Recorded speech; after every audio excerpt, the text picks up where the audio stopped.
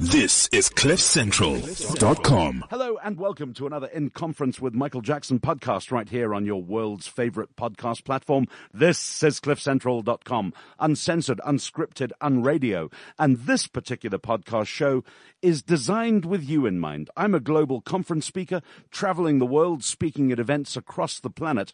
The people that I meet and share stages with are some of the most influential people in the world. And Gareth Cliff and myself figured it would be a really cool thing for you to meet them right here on CliffCentral.com. Regular listeners to this podcast will know as well that I'm very fond of homegrown South African talent. My guest for this episode is absolutely no exception. He is... Wow, how do I start to describe him? He's a speaker, certainly. He's an academic.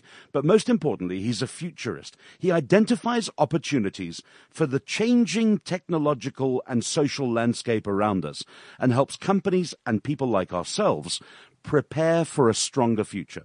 His name, Pieter Geldenhuys. The man is an absolute legend in conference circles. And joining us from some obscure part of the universe via Skype, once again technology, let's welcome him to the show. Mr. Geldenhuys. Pete, it's a pleasure to have you with us. How are you, sir?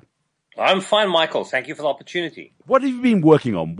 I've given you all that build-up now. Tell us what you're working on, what you're doing, and what you're currently engaged in.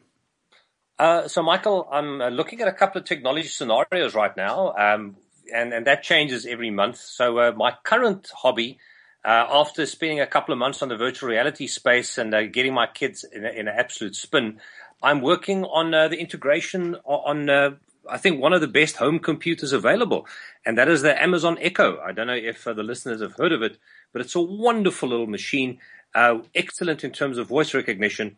And I personally think it's the world's first home computer. So currently I'm training my little Amazon Echo to chat to my geyser and chat to everything else around me, also hooking it up with my personal shopping list. And what a pleasure. If you're cooking, you just simply say, Alexa, remember to add chicken to my shopping list. And on your phone, it appears. So a wonderful piece of technology. And we're currently looking at integrating that into a variety of things. So those are the things I'm doing as a hobby. And then I'm taking a look at a wonderful range of new technologies that I'm sharing with the industry out there, giving them an update of how technology will shape our lives. Wow. I mean, how does one become what you are, this incredible futurist, this technological specialist? I mean, you're talking about stuff that I'm going to have to go and Google straight after this podcast now. Amazon Echo and all those kind of things. Wow. How did you get there, Pete? I've got a training as an electronic engineer, so I've got a deep level of training, but I wasn't a very good one. I think I messed up too many projects in my life, so I'm far better at using them than actually building them. I did a stint, as most engineers would do. I did an MBA, and then for about 20-odd years, I gave class in technology strategy at a variety of universities. So my love for technology and how to position companies to become more strategically or positioned in a changing technological world, that was really my passion. And I've been teaching that for the last 20-odd years and been doing a tremendous amount of corporate training programs focusing on utilizing innovation and technology to change business models around us. And I think from there, my love for public speaking has arisen, and that's what I do on a weekly basis. I love to chat to companies and tell them what's coming.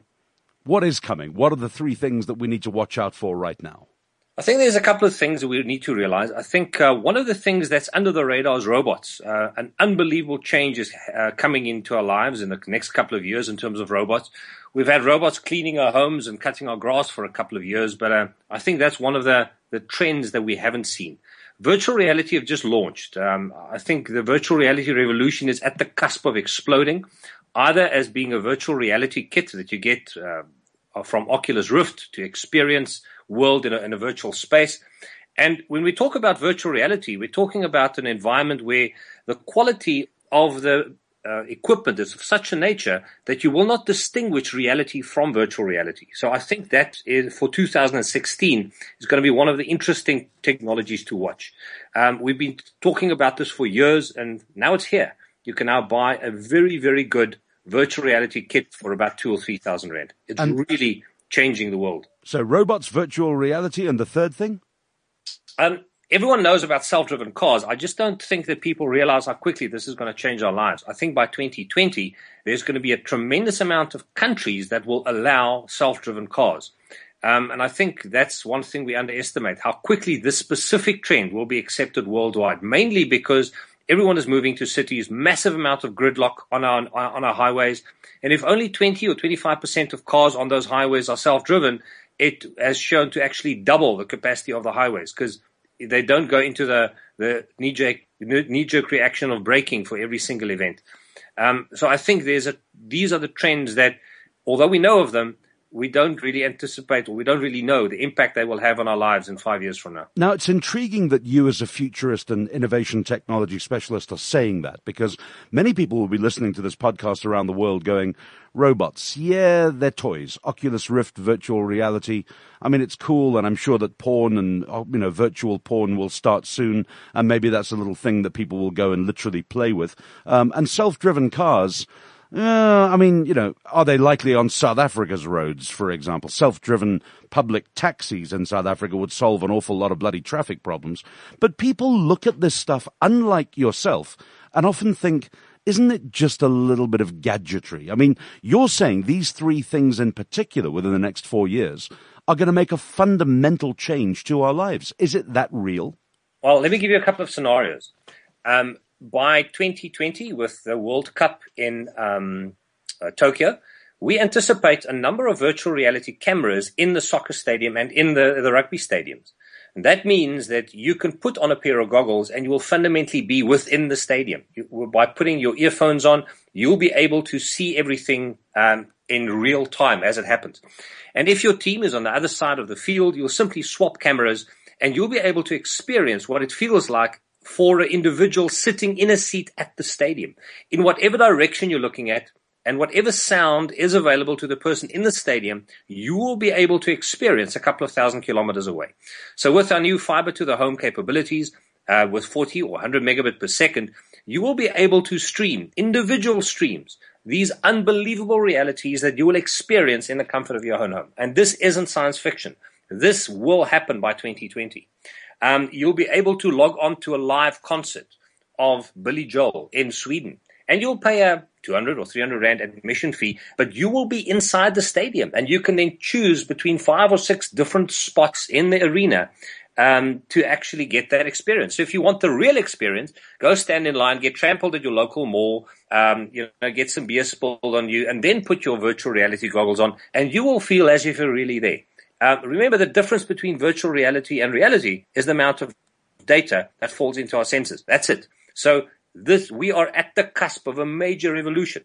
Another example is the Microsoft HoloLens technology, which will allow us to, beyond 2020, I imagine by about 2022, 2023, walk into a holodeck meeting room. And this means we'll fundamentally put these helmets on and walk into a predefined room that is similar around the globe. And as we sit down, other people will appear in chairs around us, and we will be in a holodeck. Now, this isn't Star Trek science fiction. This is reality beyond 2020. So here's one example of how we are fundamentally changing our world. Yes, in South Africa, we might not have the exact same infrastructure to allow self-driven cars, but on highways, that technology is well established. And that's where the biggest amount of congestion sometimes happens. So I don't foresee it being a problem, having a self-driven car in South Africa. On the motor vehicle front, we'll also see green and hybrid cars, where we will be able to charge our cars from solar panels. And we'll store it in a battery hanging on our wall. And at night when we come back, we simply recharge our car. So if you have a 50-kilometer trip on a daily basis to home and work, it's in the foreseeable future, you'll be able to drive there completely on solar power. And that is within grasp. That's 2-3 years away, even in South Africa.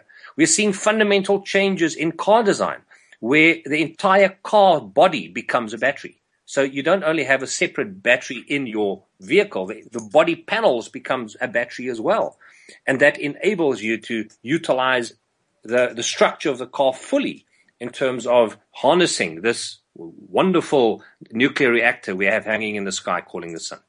Wow. I mean, many people talk of living in a world of disruption, but very few seem to understand it or quite grasp it the way that Pieter Geldenhuys does. I mean, Pieter, this sounds like a world that would frighten many people, but one in which you're looking absolutely forward to, yes? Michael, there's unbelievable opportunities. We can't really predict exactly when technology will take off, but once it does, there's a number of very logical things that will happen. Let's take a look at the structure of cities. London 2025, we anticipate that London will say if a car isn't self-driven, it's not allowed in the city centre. As easy as that. And that means that the capacity in London will be doubled. But it'll also change things because in the past, we had to be in close proximity to our own vehicle. So you will have a car dropping you off at your work and you'll tell your car now, go and park 20 kilometers on outside the boundaries of the city centre. And then you'll say, but, pick 3 or 4 people up on the way there, make a bit of money. And you'll think further and say, no, cancel that. Why did you drive around all day and pick people up and simply drop them off where they're needed? This will completely change the city centre. Parking garages will make room for accommodation units and for office buildings. You'll get garages that are branded, linked to a car brand. So you'll get Toyotas driving into a Toyota building where they will simply go and park and charge themselves for about an hour from solar arrays, and then they'll drive back and go and pick you up. You might even have a car doing your own shopping for you. Now, this sounds a bit crazy, but it is all in the realm of possibilities because you chat to Amazon Alexa, as I'm doing today, and I'm picking up my shopping list. And as the car is parked, being charged next to a big retailer, it simply loads all of that in the boot of the car, and it comes and picks you up. But that means that we're going to start getting vehicles that will start changing. We're going to see a tremendous amount of variety in vehicles on the roads. In my example, there will be a car with a cooled boot where you can store your shopping in. Or there will be vehicles that will look completely different and can be portable offices where you can park and take out your notebook, your electronic gear, and you have a portable office. So from about 2030 onwards, we're going to see fundamental changes in how we view personal transport. Now that we don't have to be linked to it, it can be completely autonomous and can pick us up whenever we want to. But we have to realize what the impact of that will have on the environment around us as well. And the example of what will happen to cities is a good one. Now, that's what you're doing, really, in terms of your lecturing, your speaking, your conference appearances. You're helping people in companies recognize the realistic world of change and gearing them up to be better prepared for it, whether directors or employees. Is that correct? That is about 10% of what I do, Michael. The rest of the work that I do is I give people the skills and the techniques in managing this world of change. And that's really what I do. So in my public speaking career, I normally talk about what will happen. In my training career, I talk about what you need to do in order to get there. And this means that we need to change how we look at the world of management. If we take a look at the world of management right now, fundamental changes are happening. We are seeing the old idea of yearly performance reviews are being thrown out. General Electric that created that idea, has now thrown it out as being unworkable. So if anyone else says, why are you still doing it? Well, no one else really is that are thinking. And there's a fundamental shift in how we manage companies. And we can link that to the ontology of complex adaptive systems. In a world where we cannot really predict what will happen in the next year or 2 years, we can't really predict exactly what will happen. And that means that we have to be far more agile in order to react to uncertain circumstances. And as the world becomes more integrated and more information flows, our predictive models that this will be the input and that will be the output is no longer working. Our idea of seeing the world through a lens of science, where this is the input and that will become the output, will be changed. And we'll have to take a look at looking at the world through the lens of nature, where a certain input occurs and a variety of outputs may occur. And in this world of agility and adaptability, that becomes the key to unlocking the secrets of the future. Wow. Not your long-term strategic planning, but your ability to react to changes very quickly, because we are moving into a world of increased uncertainty. There was never more a true statement than adapt or die, and you've just heard about it on this podcast with PieterGeldenhuys.com. Pieter is at PieterGeldenhuys.com, Pieter, Geldenhuys.com. Just Google it. You're going to find him. I mean, the man's everywhere. He is the inside of the World Wide Web, and he is the ultimate top futurist. Peter, I've got to say farewell. Unfortunately, 15 minutes flies by. Many people could spend 15 months listening to you. I've enjoyed doing that in terms of your 45-minute keynotes and spending time with you at airports and conferences around the world. I urge you all, listeners, go to petergeldenhuys.com. It's just absolutely amazing. I've got to say goodbye, Peter. Cliff Central. The revolution. I've got something important to tell you. CliffCentral.com